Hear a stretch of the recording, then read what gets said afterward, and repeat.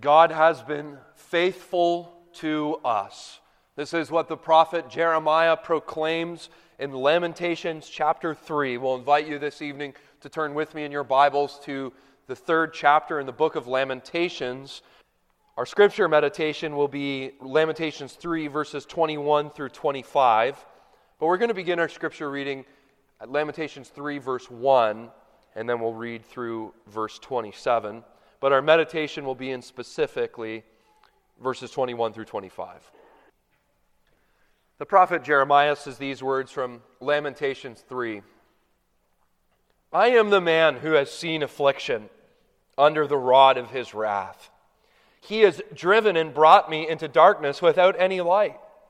Surely against me he turns his hand again and again the whole day long. He has made my flesh and my skin waste away. He has broken my bones. He has besieged and enveloped me with bitterness and tribulation. He has made me dwell in darkness like the dead of long ago. He has walled me about so that I cannot escape. He has made my chains heavy. Though I call and cry for help, he shuts out my prayer. He has blocked my ways with blocks of stones. He has made my paths crooked. He is a bear lying in wait for me, a lion in hiding. He turned aside my steps and tore me to pieces. He has made me desolate. He bent his bow and set me as a target for his arrow. He drove into my kidneys the arrow of his quiver.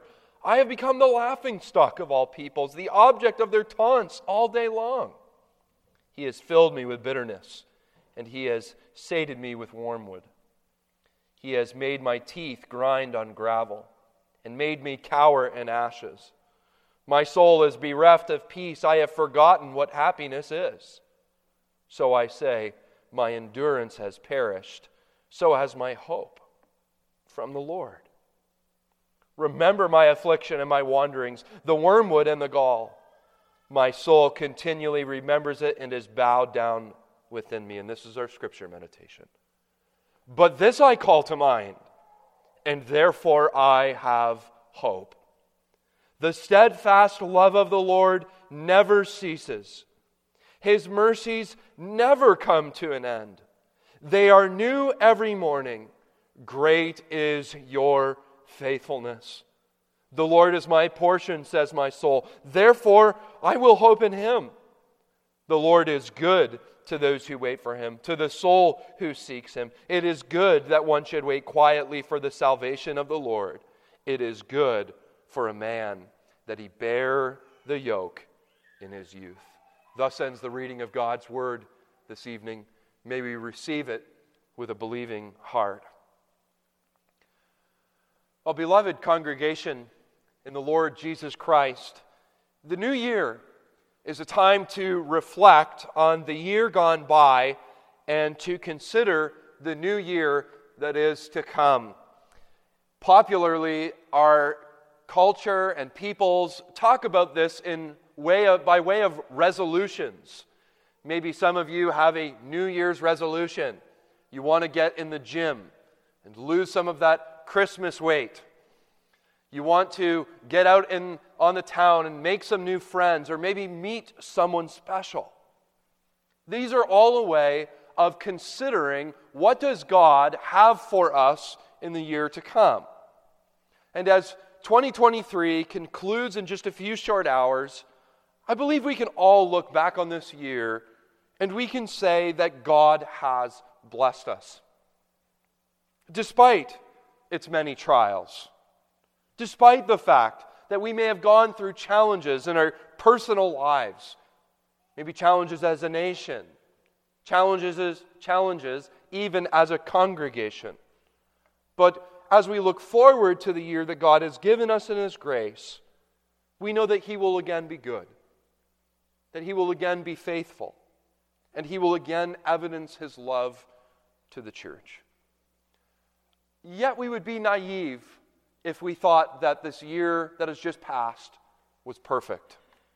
I don't think it's wrong to say that our world has experienced a fair bit of turmoil in 2023.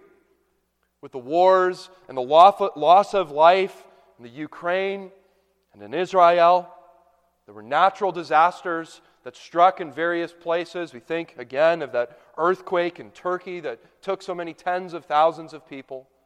Think of wildfires and hurricanes and floods. I mean, the stress has continually gone up when we consider political corruption and social upheaval. And even in our own church, we've had to say goodbye to dear friends.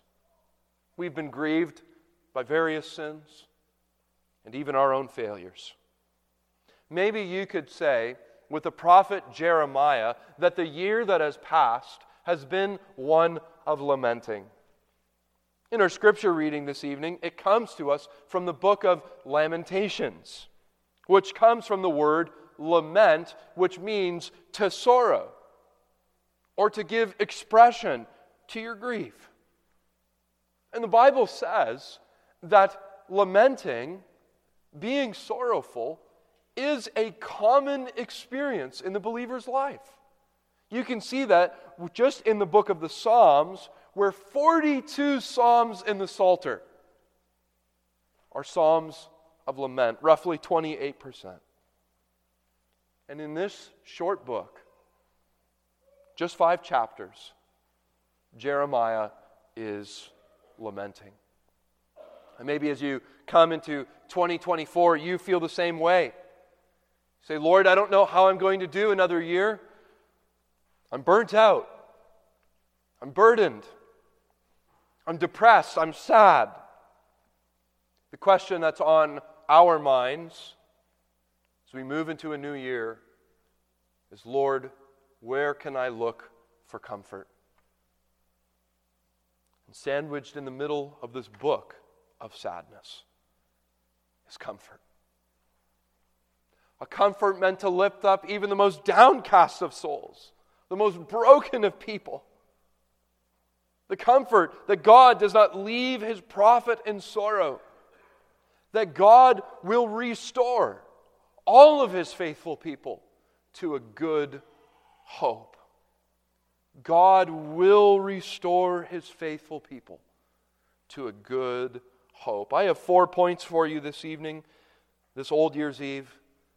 Notice these with me as we go through this passage. It's by God's grace that things are not worse. Even in the depths of affliction, we experience God's favor and promise. God ever is and ever will be the happiness of His people who trust Him, and that those who trust in God do not trust in vain. But notice with me first, it's by God's grace that things are not worse. See, this New Year's Eve, maybe boys and girls, you'd be interested in this. Instead of staying up late and counting down the minutes until the new year, go home and read the book of Lamentations. You all look eager. Well, if you did that, you would be confronted with the deep despair that the prophet Jeremiah is facing.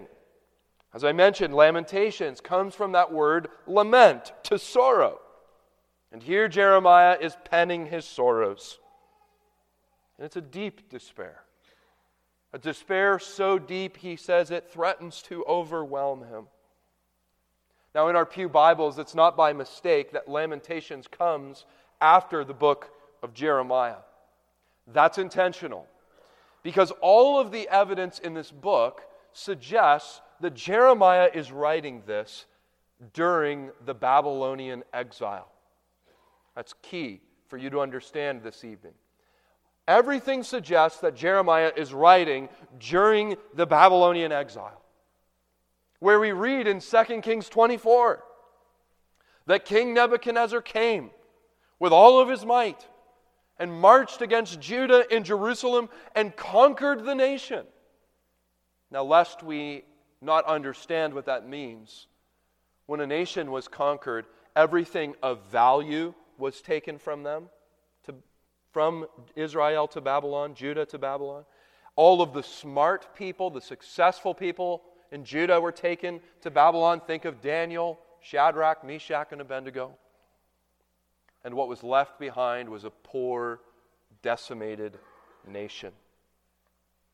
And in the ancient Near East, when a nation was conquered, what they would often do is they would leave that conquered king there, in this case, it was King Jehoiakim. But the king Jehoiakim had to make an oath and swear to Nebuchadnezzar that he would rule in his stay as what we call a vassal. And so they still had a quasi-king, but Nebuchadnezzar ruled over them.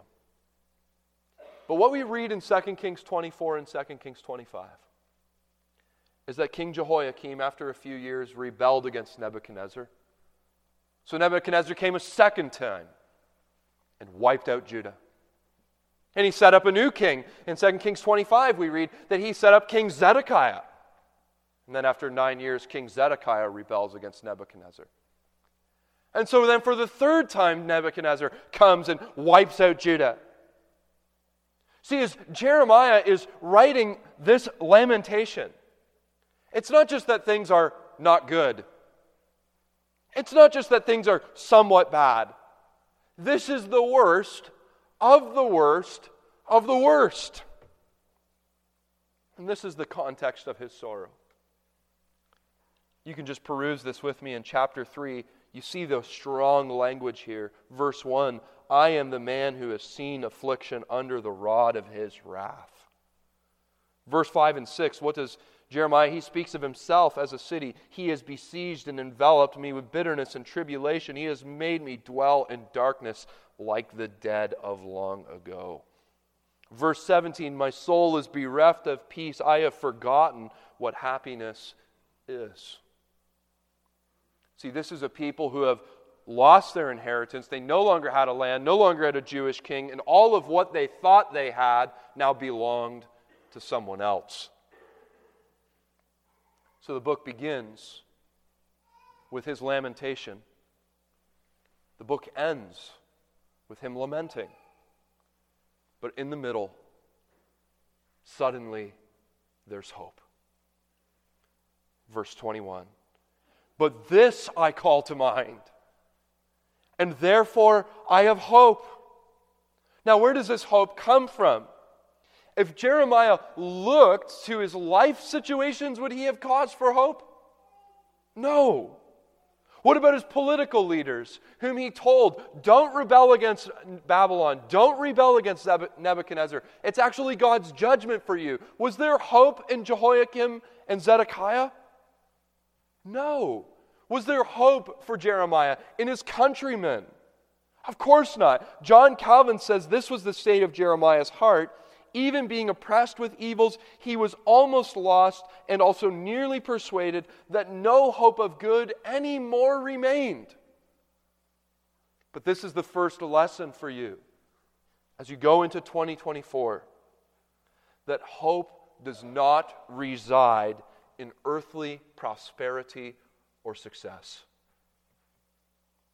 Hope is not bound to earthly prosperity or success. Jeremiah's hope is from the Lord. Notice the words of the prophet. But this I call to mind, and therefore I have hope. The world gave him no reason for hope. But when he directs his thoughts to God, when he directs his attention and meditation to Yahweh and his covenant promises, that was the consolation he needed. And you see what Jeremiah realizes when he thinks of God is he is reminded that God is always for his people. God is always for his people. Therefore I have hope. The steadfast of the Lord never ceases. His mercies never come to an end. The prophet's consolation, even in lament, is that God is always for his people, and he is never against them. Even this Old Year's Eve congregation, can we not give thanks to God for his mercy? Even if we had a hard year, even if we feel like lamenting when we think of 2023, he has again been merciful to you and to me. See, consider this evening. Though we are sinners before an almighty God, before salvation in Christ, we were offensive in His sight, described as God haters. But look at what the prophet rejoices in, the steadfast love of the Lord. We're not owed any good thing, yet we receive good things. Not only do we receive good things, we receive wonderful things in Christ. We are made partakers of Jesus' obedience and partakers of His eternal life. I don't know about some of you older folks, but here this evening I keep reverting back to the way the King James Version wrote this, where instead of saying His mercies never come to an end, it says in verse 22 that we are not consumed. And that's a beautiful way to talk about the church. That the church, if we are established in Christ, can never be moved. It can never be destroyed. It can never be consumed. Even in times of war, pandemic, trial, persecution, famine, whatever it may be, we are like Moses' burning bush on fire, but not consumed. So the Apostle Paul wrote, we are hard pressed on every side, yet not crushed. We are perplexed, but not in despair. Persecuted, but not forsaken. Struck down, but not destroyed. Beloved, we can rejoice this evening that God has promised to preserve and protect His church. There's a second beautiful truth here. Notice the fountain of the stream. His mercies never come to an end. See, if you were to follow the stream of mercy to its source, you would find that its source is God. And notice, beloved, mercy is in the plural. He has many mercies to give. He is an inexhaustible fountain of mercy. And if it wasn't for God's mercies, we would have been consumed long ago. Yet we are able to say that we are not consumed. Out of the grave, out of sin, out of death, out of hell, because we are not dealt with according to sin, but according to His mercy. See, even when things are bad, it is by God's grace that things are not worse. He is always for us in Christ. And notice, the prophet says he's in the depths of affliction. This is probably the worst he's ever felt. And yet he says, I know God's favor and I know His promise. That's our second point. Even in the depths of affliction, we experience God's divine favor and promise. See, the prophet Jeremiah grounds this grace in the unfailing compassion of God. Verse 22, His mercies never come to an end. His compassions fail not. You see, in the book of Lamentations, God's people were complaining that God had not pitied them. When they looked at their situation there in the city or in Judah, they thought, well, God must be indifferent to us or even cruel to His people. If you look at chapter 2, verse 17, just flip one page. This is what the people were saying. The Lord has done what He has purposed. He has carried out His word, which He commanded long ago. He is thrown down without pity. He has made the enemy rejoice over you and exalted the might of your foes. Or chapter 2, verse 21, they go on. They say, in the dust of the streets lie the young and the old. My young women and young men have fallen by the sword. And look at what they say. You, that is God, have killed them. The day of your anger, slaughtering without pity. See, they looked at the devastation. They pointed their fingers at God. You hate us, God. You said you loved me. But look at the mess. Look at my life. Where are you? But His compassions fail not. The prophet says you cannot dam up the mercy of God. He never fails in the purposes of His grace. Remember that the nation of Israel and Judah were exiled for their sins, but the prophet still says His mercies never come to an end. That even when God is angry with Israel, that even when He is displeased with the sin of this world, even if He were to visit our nation in judgment, look at what the prophet is saying. The rivers of His mercy will constantly be full and will never cease to run. What a hope that is for those who struggle with a habitual sin that constantly nags us. What a comfort it is when God's law is read to us and we know about His anger with sin and we struggle to change. What a comfort that even though we still sin and we run from God out of fear of His holiness and in dread of His judgment and rebuke, but His mercies don't run out. They are new every morning. Every day we have fresh instances of His compassion towards you and to me. See, the book of Job says every morning God comes to every single man and He tests them and He visits them. Job chapter 7, verse 18. God visits and tests every man. But for those in Christ, there is mercy for every sin, and there is grace for every failure. Here's what the prophet Jeremiah is saying.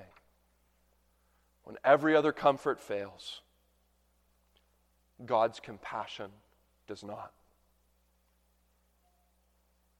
Although we have sinned and fallen short of the standard of God's holiness, we ought not to despair. God, through the Lord Jesus Christ, has provided us mercy. Not mercy merely once, but mercies that never end, mercies that are fresh every morning, mercies that never fail, always continuous, fresh, and free. And so the prophet sings, "Great is your faithfulness." When someone says that another person is faithful, what they mean by that is that the person is trustworthy. Our God is trustworthy. And when He makes a promise, you can trust Him. You can take it to the bank, so to speak. He will be faithful to fulfill it. And what promise does the prophet Jeremiah have in mind? Well, I think in a sense all of them. For all the promises of God are yea and amen. But of particular importance is the promise of salvation, from which all of the other promises of God find their source. The promise of Genesis 3:15, that I will put enmity between you and the woman, between your seed and her seed, and he shall bruise your head, and you shall bruise his heel. That is the first preaching of the gospel, the promise of Jesus. Great is thy faithfulness. God is faithful to save those who come to Him by faith in Christ, faithful to work all things together for the good of the church, faithful to fulfill every promise of His word, faithful to raise the dead, faithful to receive us into everlasting life, not by any merit of our own, but by mercy in Him. Great is thy faithfulness. But does this mean then that everything is going to be happy, clappy, and hunky-dory? No. See, it's important to note here that the book does not begin in hope, but nor does it end in hope. The hope is sandwiched in the middle. See, hope is present in Jeremiah. Hope is present in the people of God, but He is still going to call His people to walk through this suffering, to call them to walk through the consequences of their sin. Even Jeremiah the prophet endured many trials. Church history tells us that he was even martyred for his message, stoned by the Jewish people in Egypt. See, the hope of this message is not that God removes trials from believers, but in the trials of life, He doesn't revoke His favor or remove His promise. That for us, even today, should we be facing trials and challenges in this past year or trials and challenges in the year to come, we can be assured that God's promise and favor rest upon all of those who come to Him in Christ. And so God, the prophet Jeremiah says as he considers God's faithfulness, He ever will be and is His happiness. The Lord is my portion, says my soul. Therefore I will hope in Him. To have a portion means to have an inheritance or to have a share in something. Now, an inheritance was an important thing in the Hebrew society. You remember in the division of the land in the book of Joshua that each family was given a portion of the land, and it was stipulated by God that that land remain in the family all of their days. See, the property of inheritance could only be given to a son of legal marriage. If not to a son, then to the eldest daughter, Numbers 27 tells us. And then that eldest daughter could only receive that land on the condition they would marry within the tribe. That's what Numbers 36 tells us. And if that woman was left without children, the nearest of kin on her husband's side had the right of marrying her. That's what the book of Ruth is about.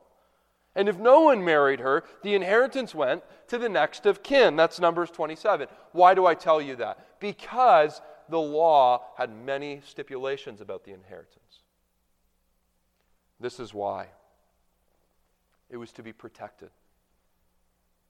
The inheritance needed to be protected because through it, God would provide for every family and every tribe. See, the inheritance wasn't just a couple acres in Caledonia, Michigan. The inheritance was to be God's comfort to each family. That was to be their happiness. That was their earthly blessing in this life. But it's so important that you realize, as Jeremiah says, that the Lord is His portion. That the context of this book is the Babylonian captivity. The inheritance of old is decimated. Every piece of land belongs to Nebuchadnezzar now. Land is gone, family dispersed, king is dead, inheritance is gone. And so when Jeremiah belts out, "The Lord is my portion," it's as if he has said, when I have lost everything in the world, I've lost my liberty, I've lost my livelihood, I may have even lost life itself, but I have not lost what's most important, my inheritance. He's not talking about an earthly portion. He's not talking about his retirement. He's talking about his God.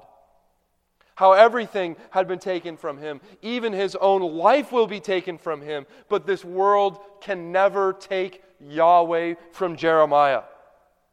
And even if all hell came to Jeremiah, if even Satan and his legion of demons came to attack Jeremiah, he could not take the salvation that was planted in his heart.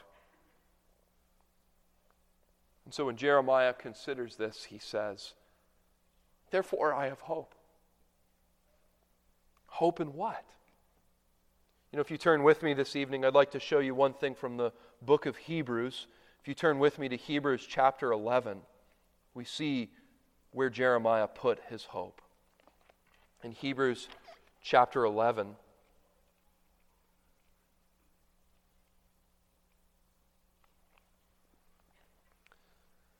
the writer of Hebrews talks about the prophets, beginning in verse 36 of Hebrews chapter 11. Verse 32, the prophet says, the writer of Hebrews says in Hebrews 11, verse 32, "What more shall I say? For time would fail me to tell of Gideon, Barak, Samson, Jephthah, of David and Samuel," and listen to this, "and of the prophets." Jump down to verse 36. "Others suffered mocking and flogging and even chains and imprisonment. They were stoned like Jeremiah was. They were sawn in two. They were killed by the sword." But the writer of Hebrews says that they clung in faith, in hope, for that's what faith is. It's the hope of things not seen. They clung in hope to the Lord Jesus. They clung to the fact that God had promised that He would destroy all evil, that He promised that He would vindicate the righteous. They clung to the fact that He would fix this world, that He would raise the dead, that He would open His kingdom, and He would receive the church, and He would welcome them into His presence. God does all of this in Jesus. See, Jeremiah says, even in the brokenness of this world, there is a triumph of faith. God has never failed him in the past. God has promised to remain faithful in the future, and he will receive his inheritance in Christ. In Christ, no matter the losses he receives in this world, he can say, "If I have Him, I have enough. I will stay myself upon Him. I will encourage myself in Him. When other supports and encouragements fail me, He does not." And so it is true with you and I, beloved, this evening. Though friend and this world forsake you, should you have Jesus, He is enough. They can take your home. They can take all your money. They can take your family even. We learn in the prophet Jeremiah, they can even take your head, but they can never take your Christ. They can never take your inheritance. It is sure. And finally, I don't want to belabor this point, but all those who trust in God do not trust in vain. This is a book that is full of sadness. The prophet Jeremiah's heart is totally broken, but notice in verses 25 through 27, there's a little section of goodness. The Lord is good to those who wait for Him, to the soul who seeks Him. It is good that one should wait quietly for the salvation of the Lord. It is good for a man that he bear the yoke in his youth. It is good, good, good to trust the Lord. And before we conclude this evening, I want you to notice two things about trusting the Lord here. See, trust, according to the prophet, is an action. Look at the second half of verse 25. "The Lord is good to those who wait for Him, to the soul who seeks Him." We need to seek the Lord in 2024.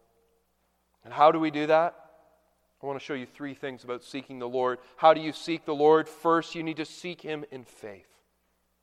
That you cannot come to God through any other means than faith in the Lord Jesus Christ. Look expectantly to the fulfillment of the promises of redemption, salvation, and His return. And secondly, let us seek Him in prayer. We need to be a people who daily confess our need and love for Him and relish in the God who is our portion. And then third, we must seek in order to find.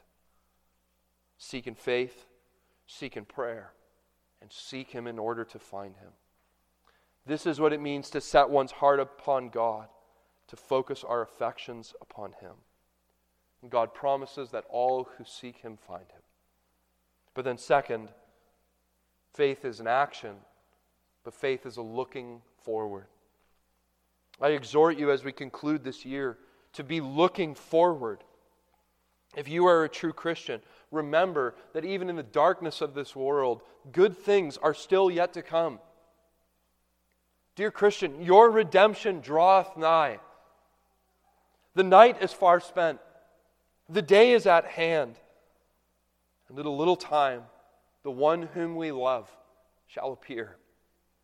And He will come. And He will not tarry any longer. You see, at times this year has felt so long. There may have been times where trouble has met you at every corner. But more than ever, may it make us long for Christ's return.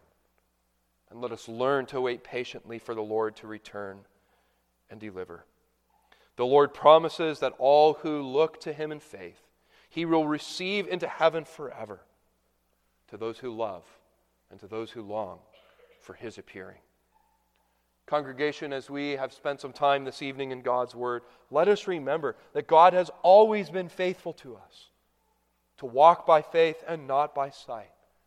In Christ, God's grace, things are not worse. We have the salvation of Jesus. Even in our trials, we know we walk with His favor and promise. He is our happiness. He is our portion, no matter where we go in this life. And He has promised that He will receive us into heaven as surely as we look to Him in faith. Amen. Let's pray. Our Father in heaven, we thank You that You are faithful God, and that You have promised that even in the trials of this world, in a sin-darkened and miserable world, that You will restore Your people here in Caledonia, Michigan to a good hope. And we pray, Lord, and we look forward to that day when Jesus shall return on the clouds of heaven, and we shall be caught up to meet Him in the air.